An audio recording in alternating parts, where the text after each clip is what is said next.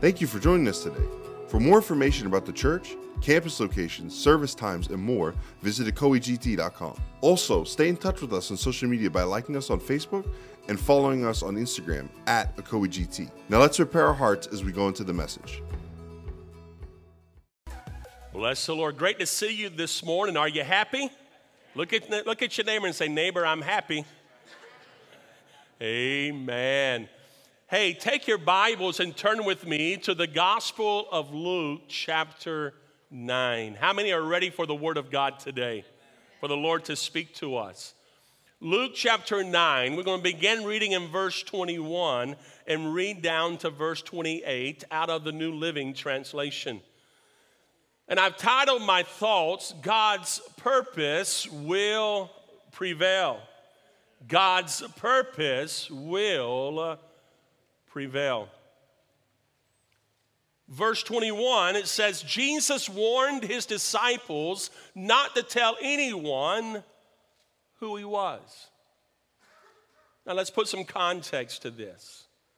In the previous verses, Jesus is having a discussion with his disciples.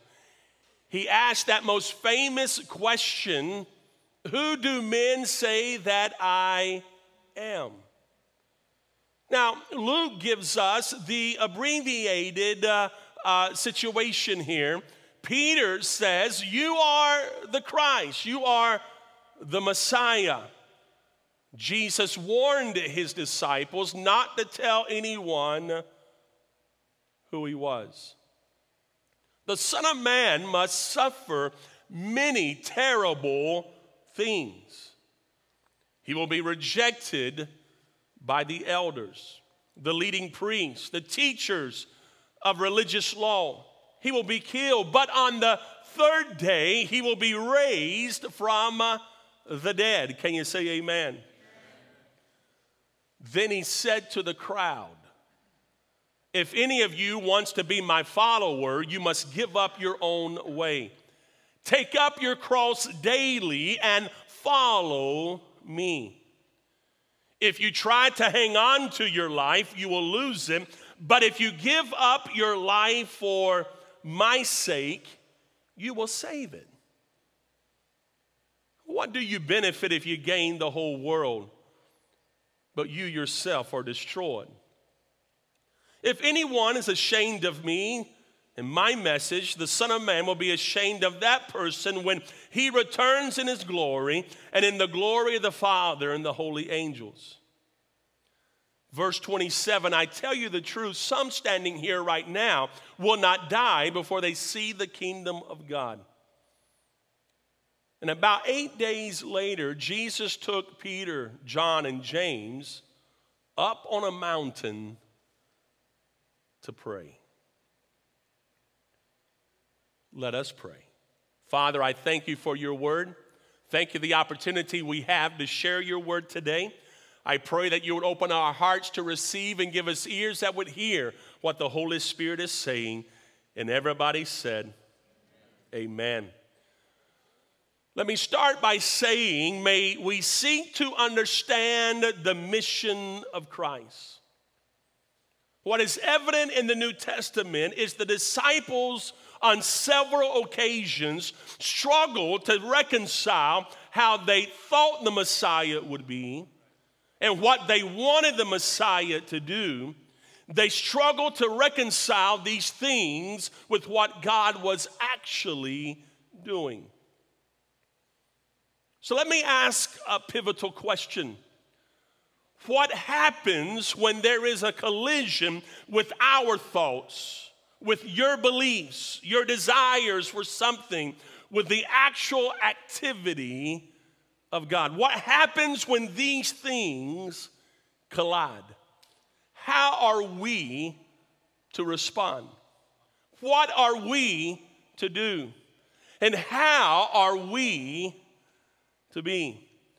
You'll notice in the notes that you received coming in, the very first point is this: understanding the mission. We must always understand the mission of Christ, the mission of the church. Jesus warned his disciples not to tell anyone who he was. Now, why? Why would Jesus do this? Because he understood that the disciples' understanding of his mission was not yet complete. They were looking for a political revolution, but God was bringing a spiritual transformation. And it's imperative that we understand the mission. The Son of Man must suffer many terrible things, he said.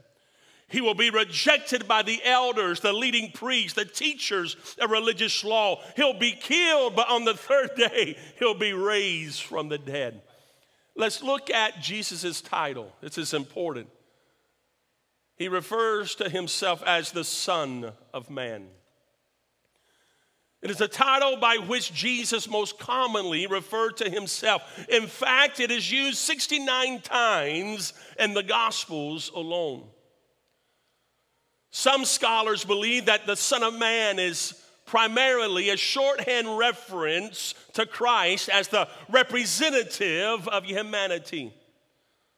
Most, however, see the title's significance as coming from the apocalyptic imagery of Daniel chapter 7, verse 13 and 14. Let me read those verses to you in Daniel 7, verse 13. As my vision continued that night, I saw someone like a son of man coming with the clouds of heaven. He approached the Ancient One and was led into his presence.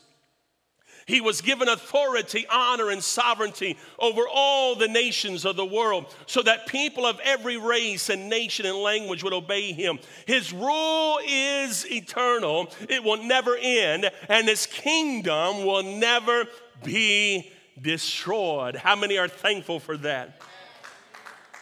One theologian writes this: in these passages, the Son of Man is an apocalyptic figure, a heavenly person who will come one day and rule and judge the cosmos for eternity.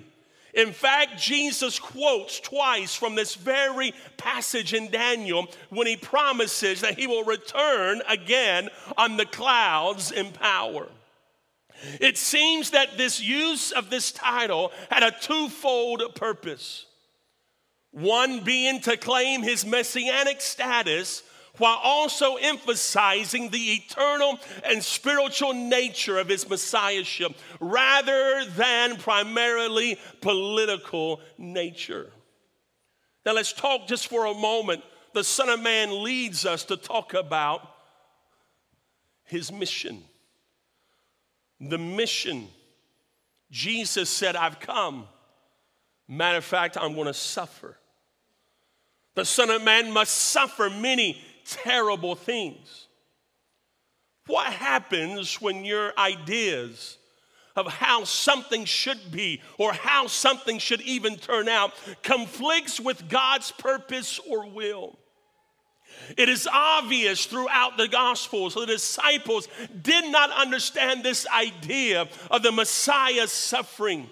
They even rejected the idea. It did not fit their understanding. They had no category in their thinking box of how this could be. And for example, Mark records an instance of Peter trying to correct Jesus. Have you ever tried to talk God out of something?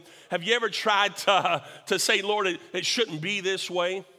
See, in Mark chapter 8, verse 31, it says, Jesus began to tell them that the Son of Man must suffer many terrible things and be rejected by the elders, the leading priests, and the teachers of religious law. He would be killed, but 3 days later would rise from the dead. And as he talked about this openly with his disciples, notice, Peter took him aside and began to reprimand him for saying such things. Woo-hoo-hoo-hoo. Peter took the Lord aside and said, what are you doing? How in the world are you talking like this? This is messing up our cause. We don't know anything about this suffering, this being killed, and this rising again. Jesus turned around and looked at his disciples. He reprimanded Peter. Get away from me, Satan. I like how the King James puts it, get thee behind me, Satan. The old country preacher said, and don't push. He reprimanded Peter. He says, you're seeing things merely from a human point of view and not from God's. Is this not the challenge of mankind? We only see things from a human point of view, and we fail to see things from God's point of view. Now notice what Jesus says. He gives what I call the 3 B's. Luke records the words of Jesus, and he plainly says the Son of Man will be rejected. He'll be rejected by the elders. He'll be rejected by the leading priests. He'll be rejected by the teachers of religious law. And church, I submit to you that he is still being rejected even today. Later in Luke's gospel, Jesus says in chapter 17, verse 25, the Son of Man must suffer terrible things and be rejected by this generation. Many years later, Peter writes in his first epistle, 1 Peter 2, verse 4, you are coming to Christ, who is the living stone of God's temple. He was rejected by people, but he was chosen by God for great honor. Rejected by people, but chosen by God.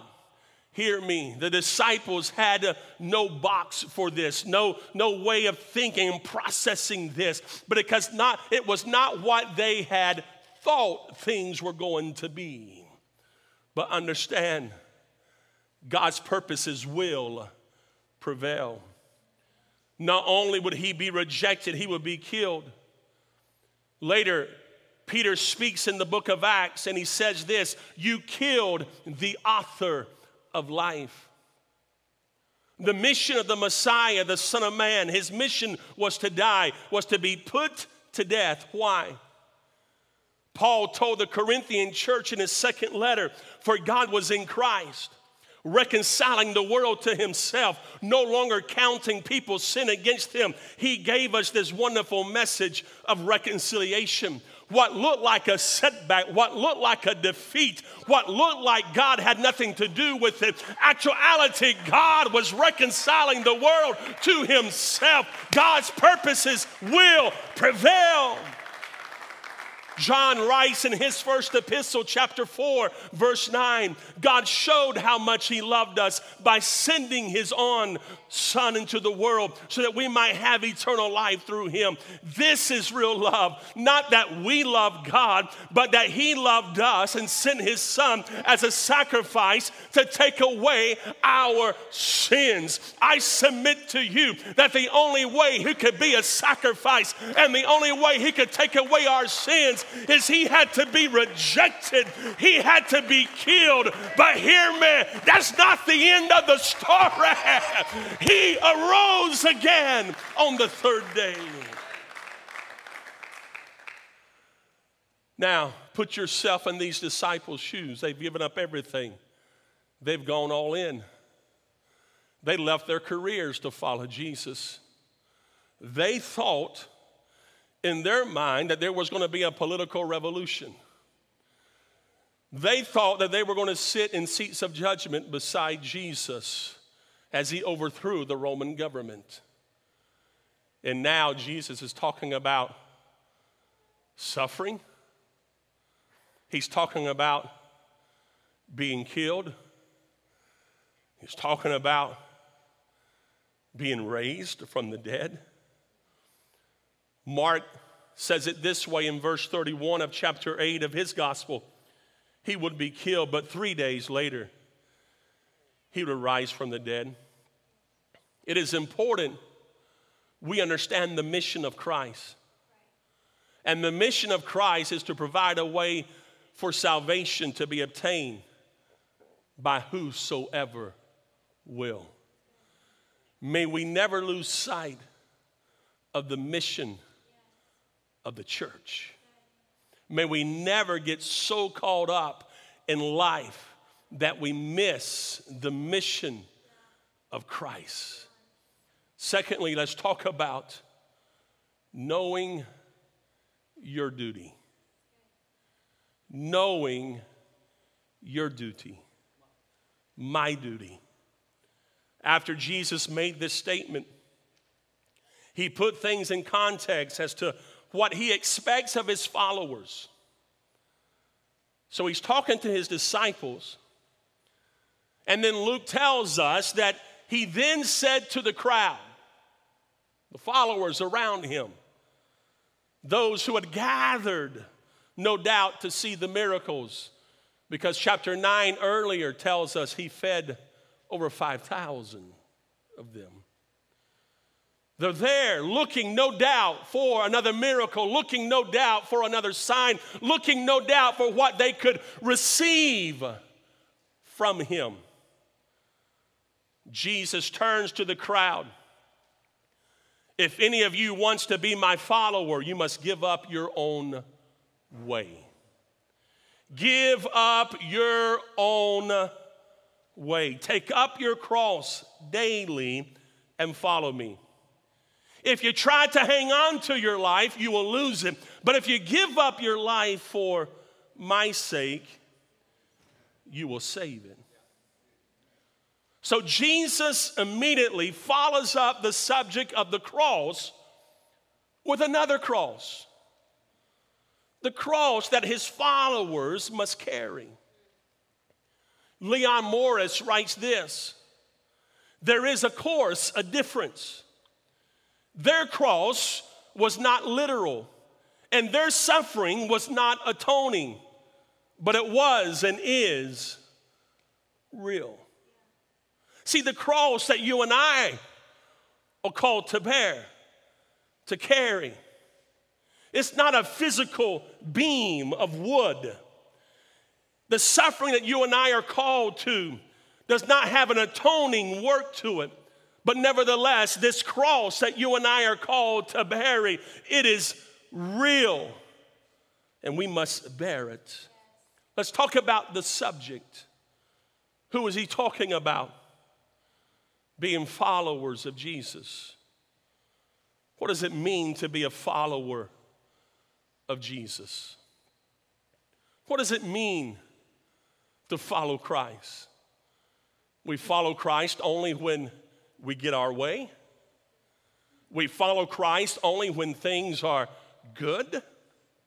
We follow Christ only when there's no persecution. We follow Christ only when there is blessing. What does it mean to be a follower of Jesus? See, to be a follower of Jesus is going to demand something of you. It's going to require something of your life. It is interesting that verse 3 opens with Jesus turning to the crowd and making the statement to the whole. He said to the crowd. Mark 8, verse 34, it says, calling the crowd to join his disciples. So Jesus wanted the crowd to understand. Jesus wanted the populace to understand. Those who were following him just for what they could receive from him. Those who were following him just for another sign, another miracle, just for another blessing. He wanted them to understand what it really meant to be a follower of Jesus Christ. Let me give us an important note. The gospel message makes a demand on us. The gospel requires something from us. You'll notice here in the passage, there's three things. Give up your own way. Wow. Give up your own way. The King James puts it this way: deny yourselves.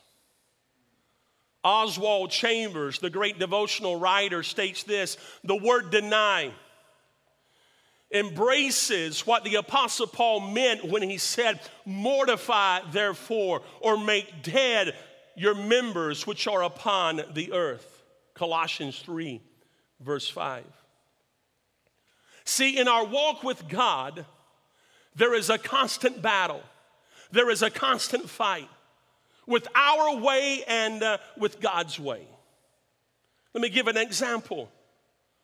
Do we respond to injustice the way we want to? Do we respond with anger in the flesh, give them a piece of our mind, or do we respond with the way we think Christ would? Kindness soaked in goodness. Another example is, when wrong, do we seek revenge? Or do we give room for God, knowing that He is our defender? Do we bless those who speak evil about us? See, the word tells us to bless those who persecute you, and in so doing, you will heap coals of fire upon their head. See, when those that malign you, those that speak against you, they're expecting you to respond fire with fire. But when you respond with the grace of the Lord Jesus Christ, when you respond in the power of the Spirit of God, it defiles them. It amazes them.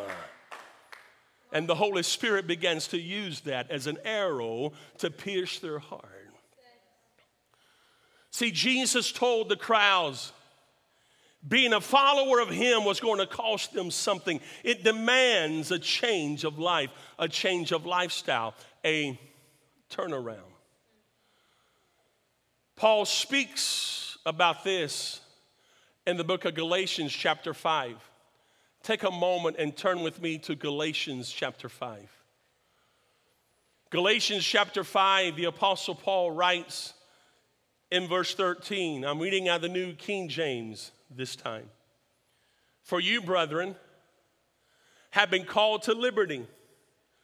Only do not use liberty as an opportunity for the flesh, but through love serve one another. For all the law was fulfilled in one word, even this: you shall love your neighbor as yourself. But if you bite and devour one another, beware lest you be consumed by one another. I say then, walk in the Spirit, and you shall not fulfill the lust of the flesh. For the lust of the flesh is against the Spirit, and the Spirit against the flesh. These are contrary to one another, so that you do not do the things that you wish.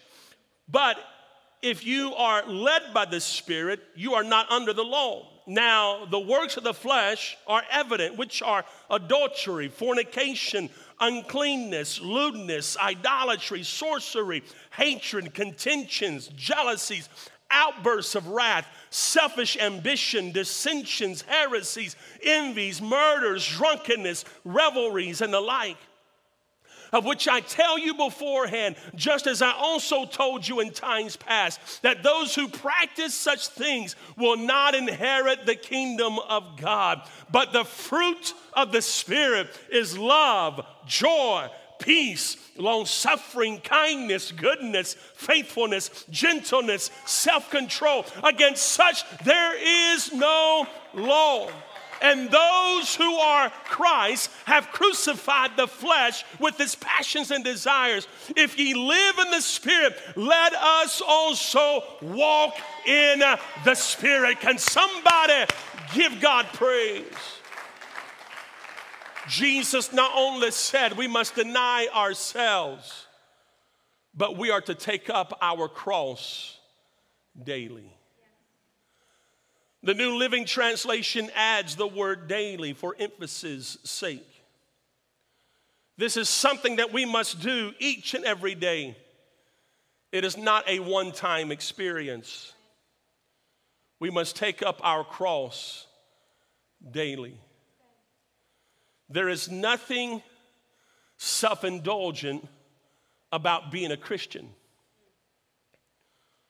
Now, no doubt the disciples had probably seen a man take up his cross, and they knew what it meant.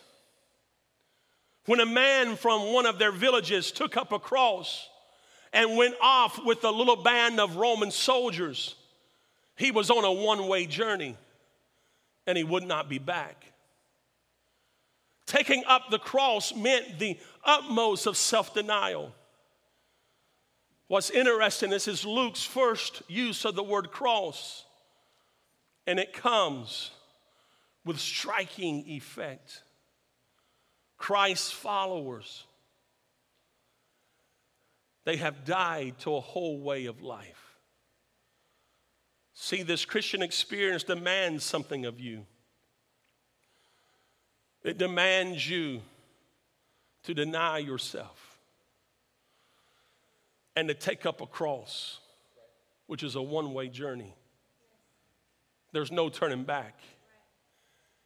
Everybody in Roman culture understood what it was when the soldiers would arrive in your village and then escort a man out carrying a cross. That individual would never return. Luke 14, verse 27 says, if you do not carry your own cross, you cannot be my disciple. If you do not carry your own cross, you cannot be my disciple. Remember, this is not a one and out or a one and done. This is daily. Talking about the cost of discipleship. And Jesus says, follow me. Our duty is to follow Christ. Above all, follow Jesus. Above all, follow his commandments. Above all, follow his example. Above all, follow Jesus. I know emotions may be high. I know emotions may be on edge. But remember your purpose. Remember that God's will prevail. But you have to keep your eye upon the mission of the church. Be followers of Jesus Christ. Write this under C. Let go and live. If you try to hang on to your life, verse 24, you will lose it. But if you give up your life for my sake, you will save it. See, a good way to lose is to keep holding on to your way.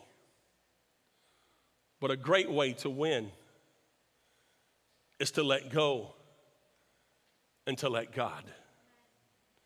Verse 25, Jesus gives the most profound statement. What do you benefit if you gain the whole world, but are yourself lost or destroyed?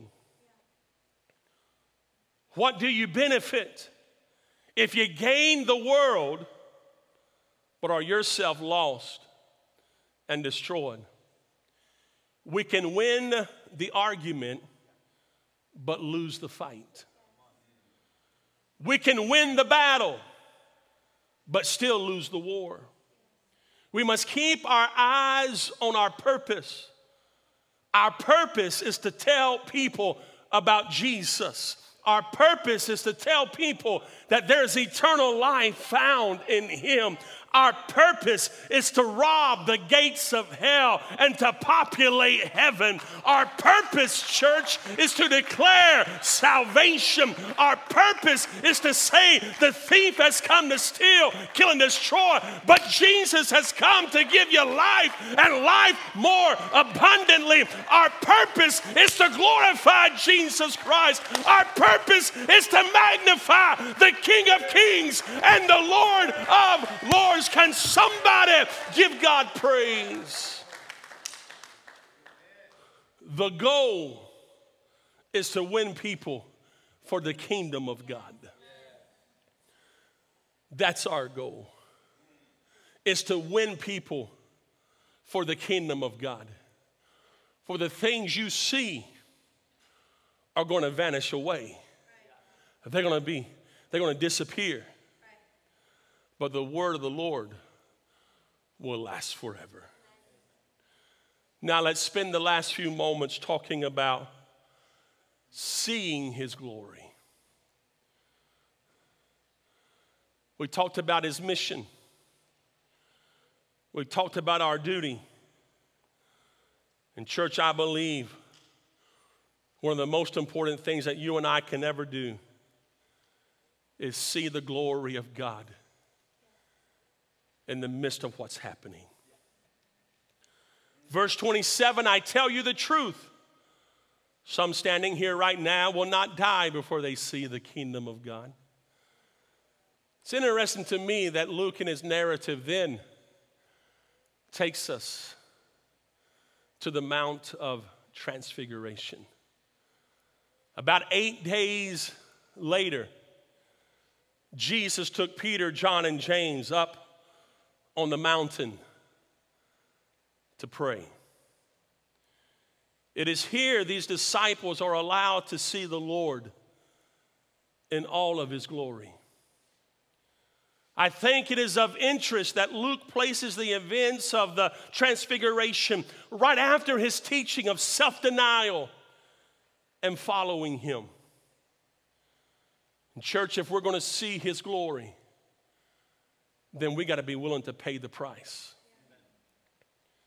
If we're going to see the glory of God, the manifestation of the power of the Christ, then we have to be willing to pay the price. All of us want to see his glory, but are we all willing to pay the price? The last fill in the blank is this: some go further than others. Some go further than others. Church, I don't know about you, but I never have liked being left behind. I never did like riding the small bus. I always want to be the one going forward. It was Peter, John, and James who experienced his glory while the others stayed behind. Did they stay behind because they were asked to? I don't know. Did they stay behind because they were busy with other things? I don't know. These are good questions to ask and to ponder. How many times have we missed some experience with God because we were too busy, or we were not willing to go a little further than the next person? I think in the climate we are in right now, may we have a renewed desire to seek Christ in all of his glory.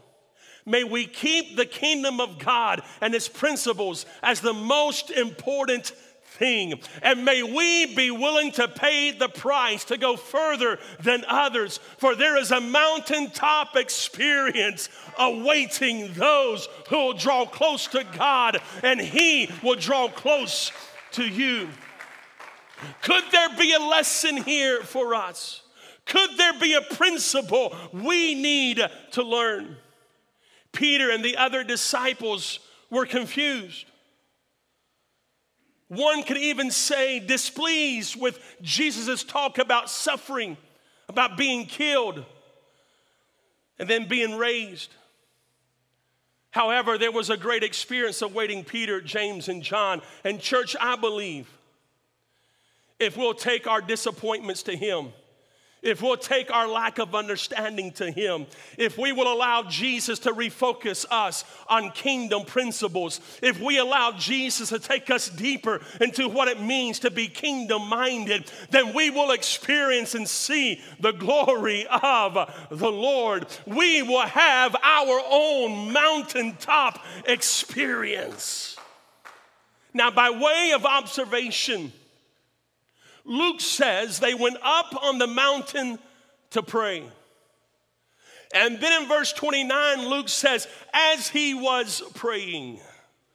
Notice the emphasis on prayer and praying. What is going to get you through your trial? Prayer and praying. What is going to get you through your disappointment? Prayer and praying. What is going to bring you closer to the kingdom? Prayer and praying. What is going to bring reconciliation between neighbor and neighbor? Prayer and praying. What is going to bring a revival in these last days? Prayer and praying. What is going to bring a move of God to our homes? Prayer and praying. What is going to bring the supernatural to our churches once again? Prayer and praying. It's important that you and I give ourselves to prayer and to praying. We must learn to intercede and take our disappointments to the presence of the King, and He will help you. Somebody give God praise. What is going to get us focused on kingdom principles is prayer. What is going to move us from glory to glory is prayer. What is going to allow us to see His glory is prayer. Understanding His mission. Sometimes His mission collides with our perceptions, our perceiving, our prior knowledge. In this, we must know our duty. But above all, church, may we seek to see His glory. What do you benefit if you gain the whole world, but are yourself lost and destroyed? We can win the argument, but lose the fight. We can win the battle, but still lose the war. We must keep our eyes on our purpose. And our purpose as a church is to tell people about Jesus. And our goal is to win people for the kingdom of God. Church, I don't know about you, but I want to see His glory. I want to see Jesus high and lifted up. I want His power and presence to come and renew. I want the power and presence of Jesus to heal the brokenhearted, to set at liberty them that are bound and bruised, those who are discouraged and in mourning. I want the power and the presence of God to turn their mourning into dancing, their sorrow into rejoicing. It can happen. May we have a desire to see His glory. Will you stand with me today? Will you lift your hands toward heaven? Those who are worshiping from home, will you stand right there in your living room? Will you lift your hands to heaven? Will you begin to magnify? Will you begin to glorify?